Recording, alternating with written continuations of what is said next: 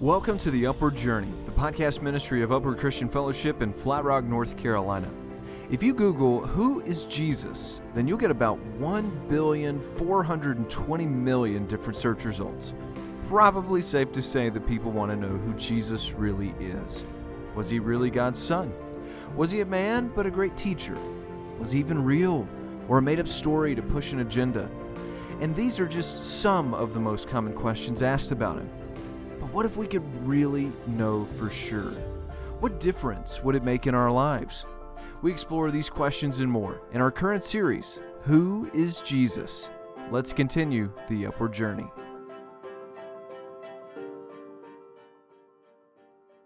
Well, good morning, Upward. How we doing today? Oh, man, you are looking good. Just in case nobody's told you today, you are looking good today. You're welcome. Some of you are saying, hey, I needed that. Others of you are saying, hey, I already knew that. So that's okay. Either way. Hey, in case we haven't had a chance to meet yet, my name is Greg. I serve as one of the pastors on staff here at Upward, and I'm excited to share with you today. Excited to have you with us today. Excited to have our online audience with us today as well, joining us from wherever you're joining us at today. We are so glad that you've chosen to be here with us today.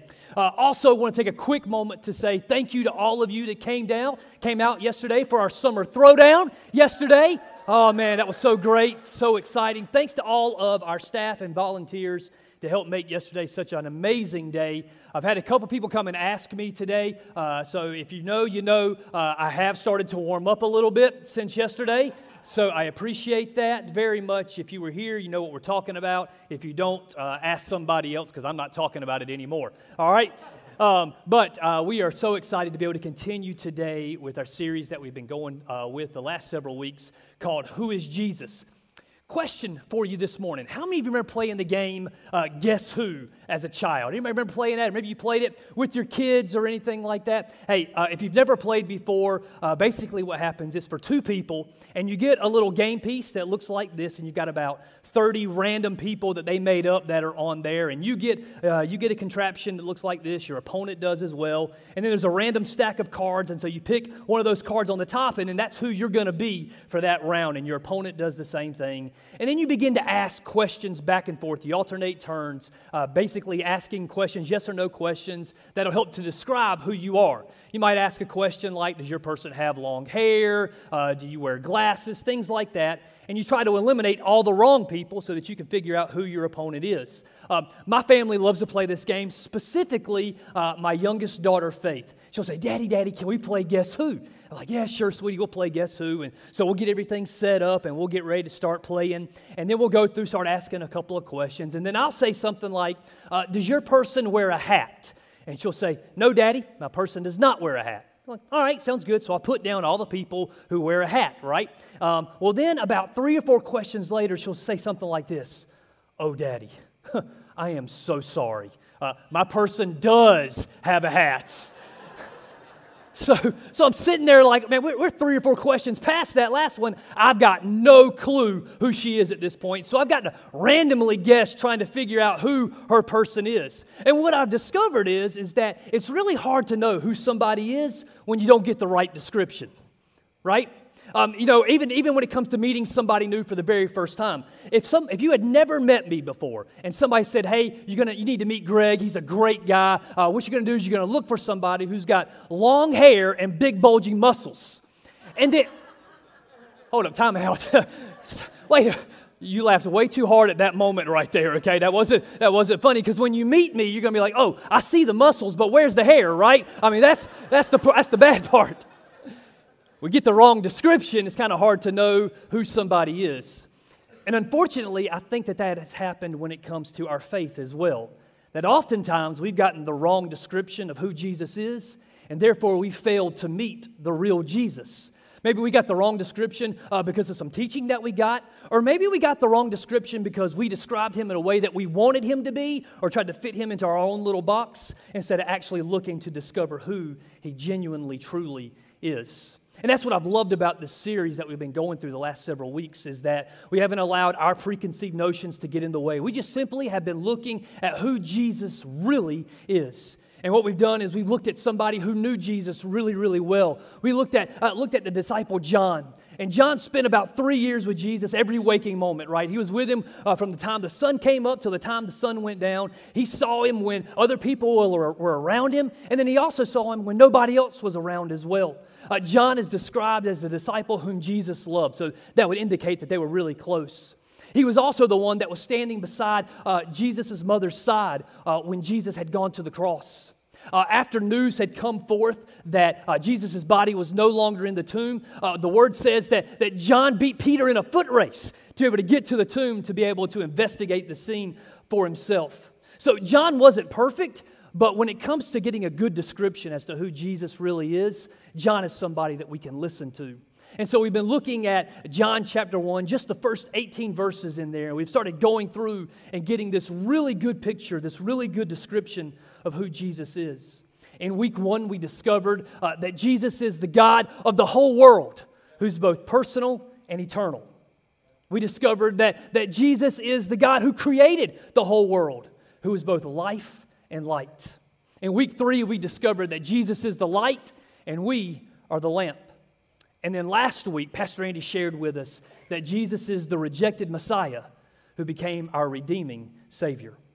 And so today we are just going to pick up right there where Pastor Andy left off, and we're going to be looking at John chapter 1, verse 14. We've only got one verse that we're going to look at today, but it is packed with some amazing truths. And so I'm going to ask you, if you would, to stand to your feet as we've been doing the last several weeks as we read God's Word together. You're just going to show honor and reverence towards God's Word together today. It's John chapter 1, verse 14, and here's what it says. The Word became flesh and made His dwelling among us. We have seen His glory, the glory of the one and only Son, who came from the Father, full of grace and truth. Let's do that one more time together, guys. That was beautiful. Let's do it one more time. The Word became flesh and made His dwelling among us. We have seen His glory, the glory of the one and only Son, who came from the Father, full of grace and truth. And as we are looking at this verse together today, the description that we're going to look at, that we're going to keep coming back to, is this right here. Jesus is the God who became a man, who is full of both grace and truth. Father, today we pray and we ask that you would speak to our hearts. That God, together as we dive into your word, that it would speak to us, that it would change us, that it would shape our view and our vantage point of not only you, but how we are to live as well. Father, we thank you for your people. We thank you for your word. For it's in your name we pray. Amen. You can go ahead and be seated. Thank you so much for that.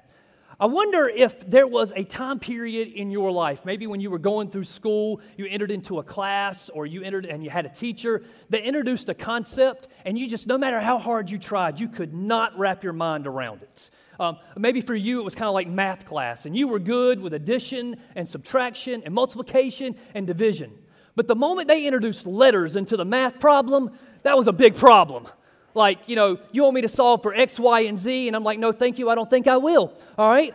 Or maybe for you, you're a little bit more like me, and it was science class. Like, I was good as we were studying animals and the world and stuff like that. But then all of a sudden, biology and chemistry and physics came into play, and they want me to know about atoms and ions and neutrons and protons and any other ions you can think of, or they wanted me to know about how to H2O and AKGYK. I don't know anything else about that stuff, all right? I kid you not. Look, my senior year, I took physics class, and my younger sister took the class with me, and it had not been the fact that she was sitting next to me during that class, I would not have made it out alive. I kid you not. It's the truth. But sometimes there are just some concepts that we have a hard time wrapping our minds around.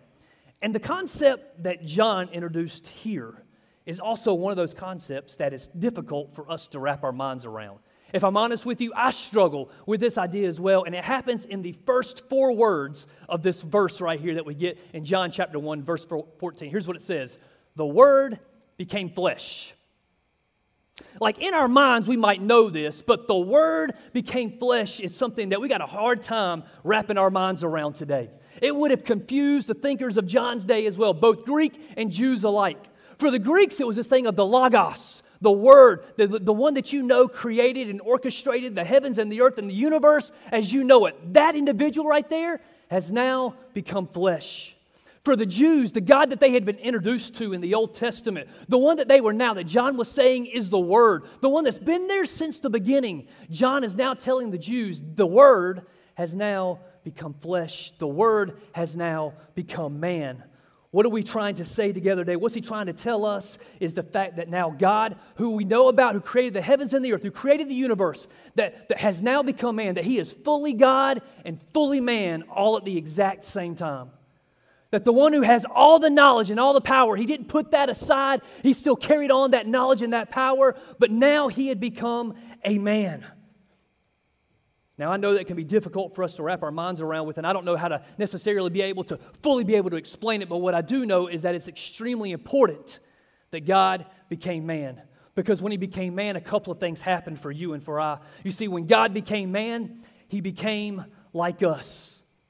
When God became man, he became like us. He kept all of his knowledge, he kept all of his power, but now he took on flesh, he took on human form and everything that entailed. He would now be able to experience hunger and thirst, the need for rest. He would now be able to experience happiness. He would now know what it was like to experience loss and pain and suffering and grief and hurt, just like you and just like me.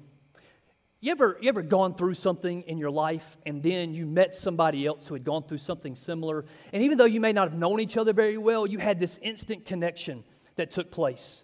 Maybe for you it was, you know what, I experienced the loss of a parent, and then I met somebody else who experienced the loss of a parent as well in a similar way, and then all of a sudden we had this common bond between the two of us. Or maybe there was something that you battled through. Maybe there was a particular struggle or an addiction, and you met somebody else who had a similar addiction, and now all of a sudden you've got this common bond between the two of you.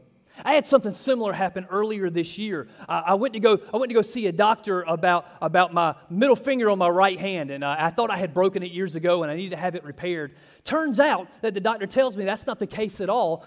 You actually have a hereditary disease called Dupuytren's contracture.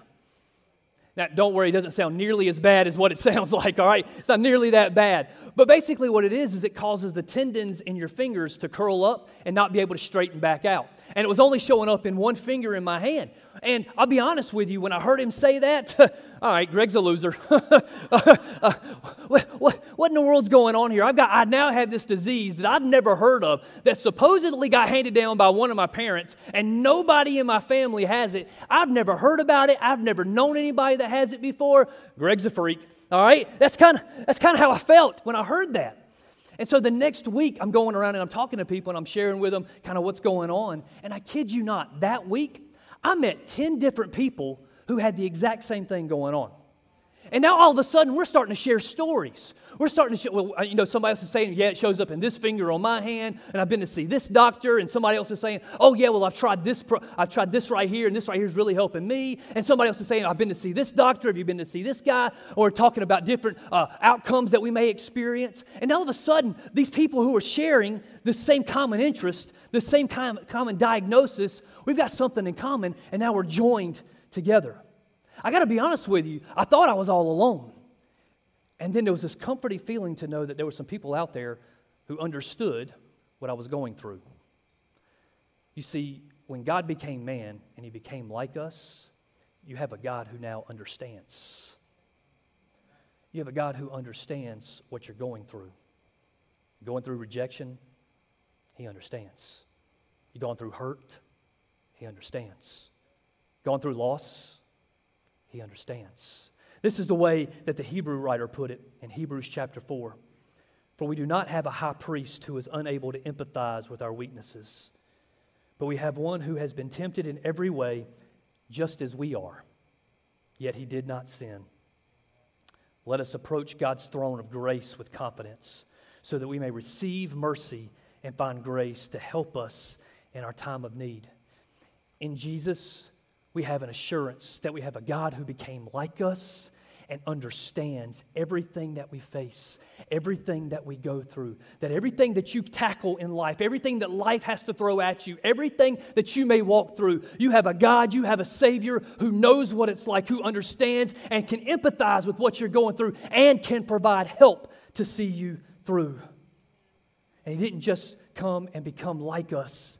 He came and made his home among us. We go back to the verse Verse 14, the Word became flesh and made His dwelling among us. He came and He lived among people. He came and lived among us. He came and had a family. He came and had friends. He came and had a connection with people. People knew Him and He knew people. In this moment and in this time when the Word became flesh and He made His dwelling among us, He was no longer the God that was up there, but He became the God who was down here with us.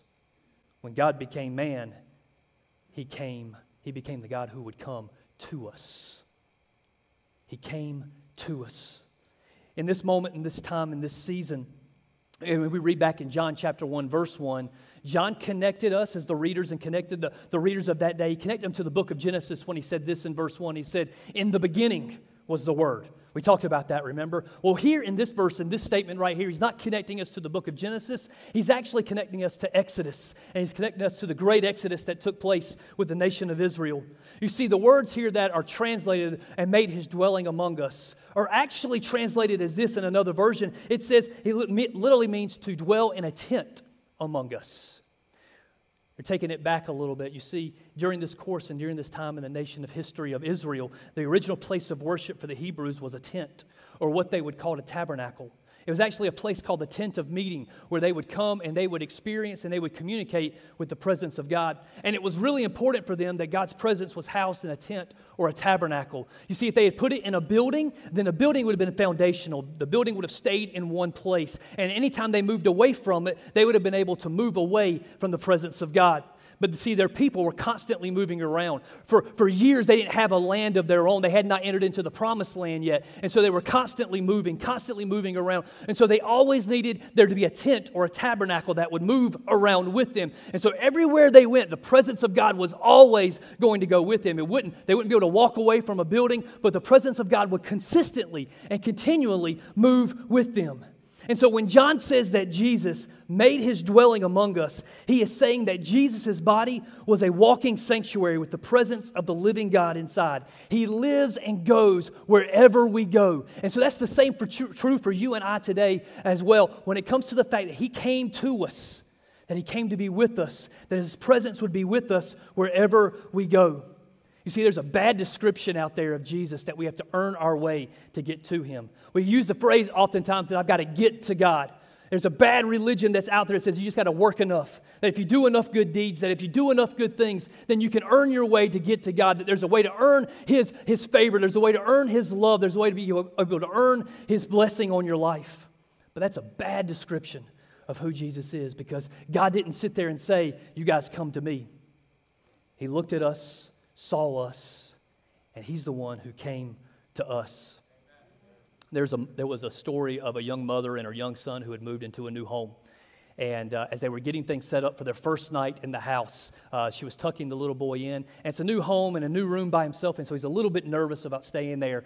He's beginning to hear some of the new noises in the home, and not quite, and a little bit uneasy about staying there by himself. And so Mom's doing everything she can to comfort him, doing everything she can to help make sure that he feels okay. And she just tells him, says, "Baby, you don't have to worry about it. You just need to know that God's going to be here with you, that God's with you in the room." And the little boy looks back at her and says, "Yeah, Mommy, that may be true, but I need a God I can touch." And I don't know about you, but I've gone through some stuff in my life that I needed a God I could touch. I needed a God that I knew that was right there with me. And when God became man and He came to us, He became the God that we could touch. And over 2,000 years ago, in our hour of need, God became man and became the God that we could touch. And I believe the same is true for us today. That no matter what we're walking through, that no matter what we're going through, that He's the God who comes to us. That He's the God who comes close to us. That He becomes Emmanuel, God with us. And that He sticks close to sit there and say, not only do I understand what you're going through, but you don't have to walk through what you're going through alone. Because I am the God who is with you. I am the God who's come close to you. He's not playing this random game of hide and go seek to where He's asking you to come find Him. But right now, in this moment, He's the God who comes close to you. Something else happened when God became man, and we pick it up in the next part of the verse. It says this: "We have seen His glory, the glory of the one and only Son who came from the Father. You see, when God became man, He became like us. He came to us, but He also revealed the Father for us. When we look at Jesus, we get this beautiful picture of who God the Father is. John and the disciples, they walked with Jesus day and night. They looked at Him and they saw the glory of God in Him. They saw God's qualities in Jesus. They saw God working through Jesus every single day. They saw the glory of God revealed in Jesus when He was baptized. They saw the glory of God in Jesus when He healed sick people, when He opened deaf ears and He opened blind eyes, when He caused the lame to walk. He saw the glory of God in Jesus every time He interacted with people. He saw the glory of God in Jesus when He raised Lazarus from the dead. He saw the glory of God in Jesus when Jesus got down on His hands and feet and He washed the disciples' feet. He saw the glory of God in Jesus when Jesus Himself was resurrected from the dead. He saw the glory of God in Jesus every single day, not because Jesus was a representation of God, not because Jesus was a mirror image of God, not because Jesus was God-like, but He saw the glory of God in Jesus because Jesus is God. He was able to look at Jesus and say, I know God the Father because I know God the Son. And if you and I want to know what God is like, all we have to do is look at the Son. You want to know the heart of God? Then look at the Son of God. You want to know the nature of God? Then look to Jesus. You want to know how God views your neighbor and views people that you work with? Look to Jesus. You want to know how God views you and what God says about you? Look to Jesus. You want to know how God wants you to address issues that are going on in our world today? Look to Jesus. Because when Jesus came, when God became man, He came and revealed the Father for us. When God became man, He became like us. He came to us, and He revealed the Father for us. But as He was doing all that, as God became man, He came with a message for you and I that we need to make sure that we hold on to today. The Word became flesh and made His dwelling among us, and we beheld the glory. We have seen His glory, the glory of the one and only Son, who came from the Father, full of grace and truth. Grace and truth. Not one or the other. Not a little more grace and a little less truth. Not sometimes grace or sometimes truth. Not grace to people that we like and truth to people that we don't like. But grace and truth at all times. One without another is an imbalance. The two are not separated, and you can't separate the two. You can't have one without the other. Grace is oftentimes defined as the unmerited favor of God. It's us getting what we don't deserve. It's God giving us His grace, giving us His love, giving us His mercy, even though we don't deserve it. Truth is a powerful theme throughout the Gospel of John. It's used about 25 times throughout his gospel. And what it's doing and what it's referencing, the idea there is that truth is what corresponds to the facts. Truth unveils what is actually there. Now, when we think about grace, we like grace. Grace makes us feel good. Grace makes, okay, I'm taken care of under grace. I love grace. I'm not here today without grace. You're not here today without grace. Every single one of us would take a moment and we would say, I am thankful for the grace of God. But I wonder how sometime in this concept of grace and truth, did grace become the good thing and truth become the bad thing? We like grace. Grace makes us feel good, but truth we kind of struggle with sometimes. It's, truth is tough. How can I give this balance of grace and truth? And as I've been praying and as I've been thinking, this idea kind of comes to my mind. We like truth until truth doesn't line up with things that we like. I'm tempted to lie, or I'm tempted to twist the truth, or I'm tempted to distort the truth only to try to protect myself from pain or hurt or embarrassment or grief or guilt. That's when I am tempted to twist the truth. But when I think about it, as we raise our children, we teach them to tell the truth.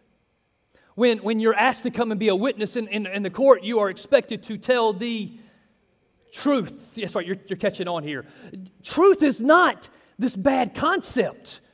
But what we've allowed is that truth begins to get in the way when it doesn't line up and doesn't help me make me feel good about who I am or what I'm doing. When truth it interferes with the way that I want to live my life, that's when I push back on truth. That's when it doesn't seem to make sense to me. You see, a child may be tempted to lie to their parents to avoid getting in trouble, getting grounded. An employee may be tempted to lie to their employer to avoid embarrassment about a mistake they made on a report or to avoid getting fired for a fireable offense. And we think that if we tell the lie, that it will prevent us from experiencing some kind of pain or some kind of guilt or some kind of punishment or some kind of shame. We think that if we can just tell that lie for the moment, that it'll be okay. But what happens is that when we tell that lie, we find ourselves imprisoned to that lie. And now we have to go on living as if that lie were actually true and trying to make sure that we keep up this facade of making that lie truth for everybody else, even though internally we know that it's a lie. We think that the lie will bring us some kind of comfort, but actually what it does is brings us imprisonment. The truth may make us uncomfortable for the moment, but it brings eternal comfort. A beautiful place of where grace and truth collide at the same time is actually captured in John's Gospel again, but in John chapter 8. And if you've been around church, then chances are you know this story a little bit. Jesus is out one day, and the religious leaders, they come, and they throw down this woman at Jesus' feet, and they tell him that they've caught her in the act of adultery. Which brings up a whole bunch of questions that we don't have time to really dive into today, but you caught her in the act of adultery? Like, how does that happen? Where did you guys come from in the midst of all that? Where's the guy in all this story? That's a good question as well, but we don't have time to dive into all that. But there's these questions that rise around. They throw her down. They say, she's been caught in the act of adultery. And the law says that she is to be stoned to death for her sins. They ask Jesus, what do you say? And Jesus, they say, Scripture says that he just knelt down in the dirt, began writing. We don't really know what he was writing at that point, but he's just writing in the dirt. And the religious leaders are still standing around. They're waiting for an answer. They got their rocks in hand. They're ready to stone her. And he looks up at him and he says, you without the first sin can cast the first stone. And he goes back to writing. Like, what's Jesus writing? I don't know. There's a lot of theories out there. My favorite theory for you is that he's writing down the sins of everybody who gathered that day, writing their sins in the dirt. I don't know why that's my favorite. I think I'm just twisted in the head like that, but that's okay. It's my favorite one, all right? But we don't know what Jesus wrote in the dirt that day. But as he said that, he went back to writing. Scripture tells us that one by one, all those that had gathered that day, they dropped their rocks and they walked away until it's just Jesus and this woman. And he looks at her and he says, where are your accusers? Does no one condemn you? And she says, no, not one. And then he says, well, then neither do I condemn you. Guys, she was guilty, right? There was no lying. There was no way to get out of it. There was no way to get around it. She was caught. She was guilty. And she deserved the punishment that was to come. She deserved death. And then Jesus gives her grace. And it's a beautiful picture of what Jesus does for us as well when he gives us grace. But he doesn't stop there. What I love about this story is that it's not just grace, right? But then he looks at her and he says, go and sin no more. And guys, check this. We oftentimes think about truth as this thing that's coming to condemn us or coming to get us in trouble or coming to punish us. That's not the case at all. The truth was not condemning in this moment. The truth was not a punishment in this moment. But here's what truth did. You see, Jesus gives us grace to forgive us, but he gives us truth to set us free. Jesus gives us grace to forgive us and truth to set us free. Because listen, if he had just said, neither do I condemn you, and walks away, what is she to do in this moment? She probably goes back to life.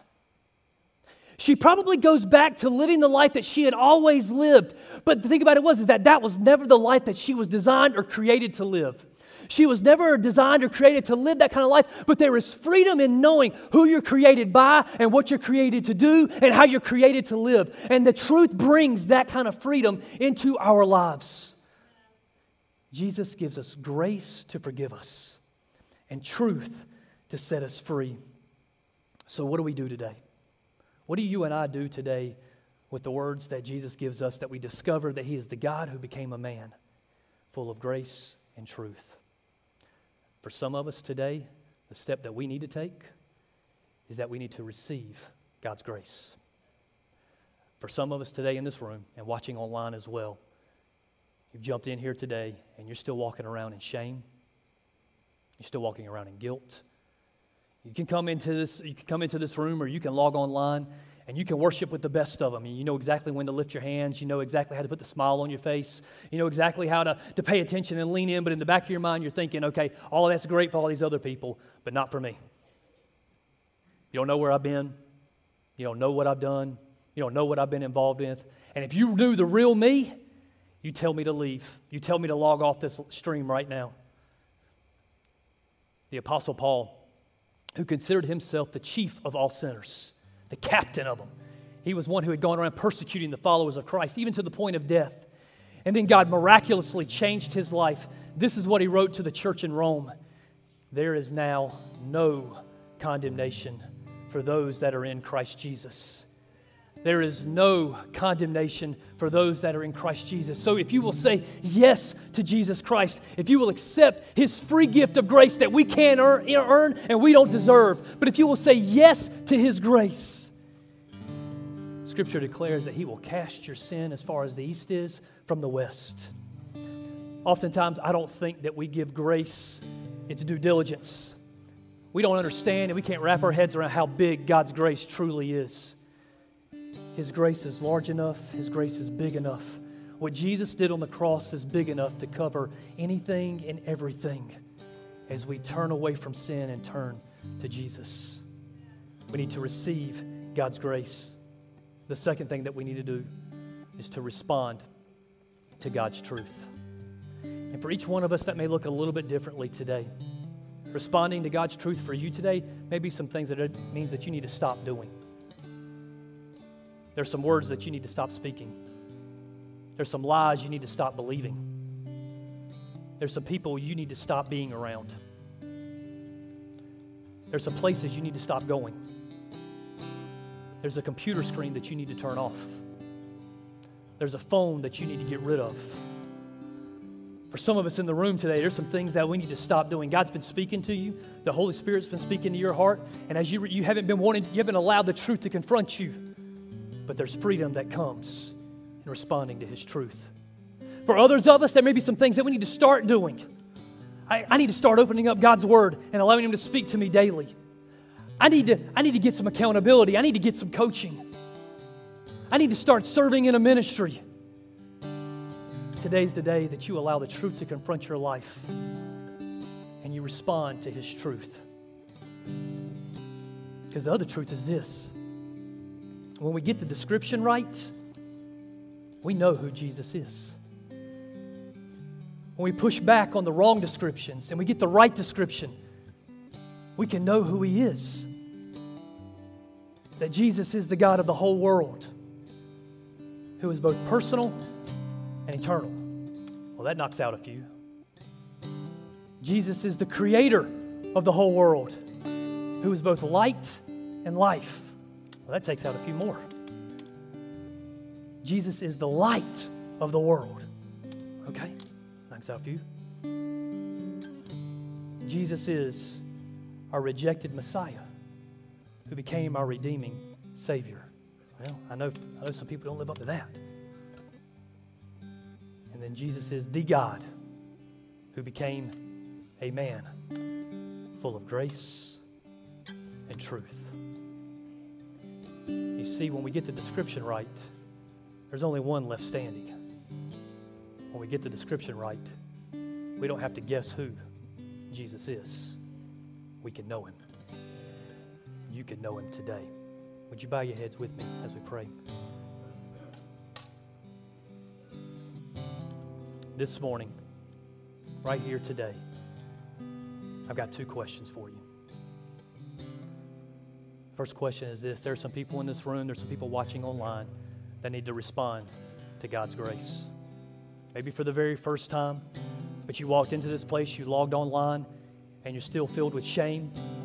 still filled with guilt because you've never truly, genuinely said yes to a relationship with Jesus Christ. You've never accepted what He's done for you on that cross. When He went to the cross, when He surrendered, when He sacrificed His life, He did it for you, He did it for me, He did it so that we might have life and have it to the full. Today, you don't have to walk out of this place the same way you came in. All you have to do is say yes to Him and receive His grace, receive His love. So if that's you today, I promise you I'm not going to embarrass you. I promise you I'm not going to call you out. But if that's you today and you need to respond to God's grace, will you just raise your hand right where you're at today? Yeah. Hands up. Hands up. Yes. Any others? Can we just celebrate those that are saying yes to Jesus today, receiving that grace? Second question, and then we're going to pray. How many of you say, you know what? God's truth. I need to respond today. There's some things in my life that God showed me that I need to stop doing. There's some things I need to start doing. But today, right here today, I'm making a decision to respond to God's truth. If that's you, would you raise your hand right where you're at this morning? Amen. Hands up everywhere. Let's pray together. Father, we love you today. We thank you for what you're doing. We thank you for how you are shaping and changing us. Father, we pray right now for those that are receiving your grace. Church, I'm going to ask if you would to just repeat this prayer as we pray this together for those that are saying yes to Christ. Dear Jesus, I thank you that you love me and that you are willing to accept my life, that you're willing to give me grace. Today, I admit that I'm a sinner and I've messed up. I believe that you are the Son of God, that you surrendered your life on the cross, and that you were resurrected from the dead. I confess that you are Lord of my life, and my life belongs to you. Father, I thank you for the grace that you're giving in this room right now. God, I thank you for the truth of your word. And as we respond to your truth, God, you are setting us free. You give us grace to forgive us, and you give us truth to set us free. God, help us to walk in that freedom today. Father, we love you. For it's in your name we pray. Amen. I'm going to pray a blessing over you out of Isaiah chapter 43, verses 18 and 19. Here's what it says. Forget the former things. Do not dwell on the past. See, I am doing a new thing. Some of us in today, we need to hear that. Receive that today. See, I am doing a new thing. Now it springs up. Do you not perceive it? I am making a way in the wilderness and streams in the wasteland. He is making a way in your life. He is doing a new thing. I bless you with those words today. Now go in the mighty name of Jesus and make Jesus known to your world. Amen and amen. Thanks so much for listening to this week's Upward Journey. If you would like to find out more about Upward Christian Fellowship in Flat Rock, North Carolina, you can look up our website at ucf.cc or like us on Facebook at facebook.com/Upward Christian Fellowship. We invite you to join us next week as we continue the Upward Journey.